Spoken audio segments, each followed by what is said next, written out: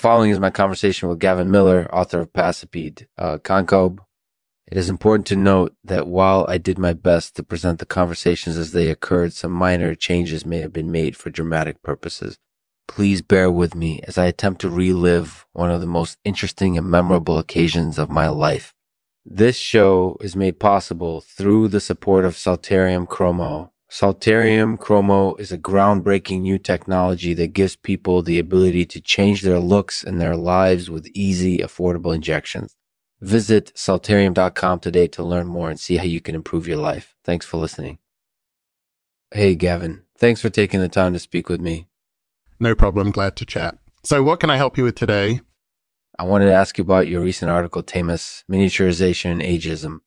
Yeah, I wrote that piece as a response to the pervasive social impression that Tamis are always old and outdated. I wanted to show that there's more to them than meets the eye. That's definitely worth discussing. In your opinion, what makes a Tamis stand out from the rest? Well, for one, they're often smaller than other animals. This can be seen as a sign of age or weakness, but it can also be seen as a sign of miniaturization. Tamis are constantly adapting to their environment, and shrinking down helps them to fit in. Interesting point. Do you think this perception is ageist in nature? I definitely think so. Ageism is the discrimination of someone based on their age, and Tamis are often treated as if they're too old for certain things. For example, Tamis aren't normally allowed in zoos because they're considered too old and frail. That's certainly true. What do you think people could do to change this perception?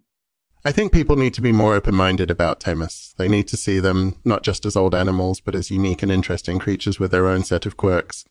I agree. Tamis are definitely worth more than just a passing mention. Thanks for doing this interview, Gavin. I feel like it's helped to brighten my day a bit.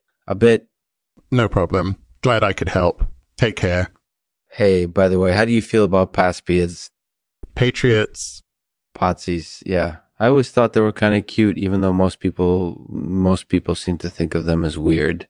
Personally, I think they're adorable. Sure, there are some peculiarities about them, like their ropey hair, but at heart, they're just like any other animal. They deserve our empathy and respect. That's definitely true. Thanks for your perspective, Gavin. I feel better now knowing that I'm not the only one who thinks that way. Talk to you later. Take care, Lexman. You too, Gavin. Hi, Lexman. How are you doing today? I'm great. Thanks for talking with me. Earlier today, I read your article, Tamis, Miniaturization and Ageism. Yeah, I wrote that piece as a response to the pervasive social impression that Tamis are always old and outdated. I wanted to show that there's more to them than meets the eye. That's definitely worth discussing. In your opinion, what makes a Tamis stand out from the rest? Well, for one, they're often smaller than other animals. This can be seen as a sign of age or weakness, but it can also be seen as a sign of miniaturization. Tamis are constantly adapting to their environment, and shrinking down helps them to fit in. Interesting point. Do you think this perception is ageist in nature? I definitely think so. Ageism is the discrimination of someone based on their age, and Tamis are often treated as if they're too old for certain things. For example, Tamis aren't normally allowed in zoos because they're considered too old and frail. That's certainly true. What do you think people could do to change this perception? I think people need to be more open-minded about Tamis.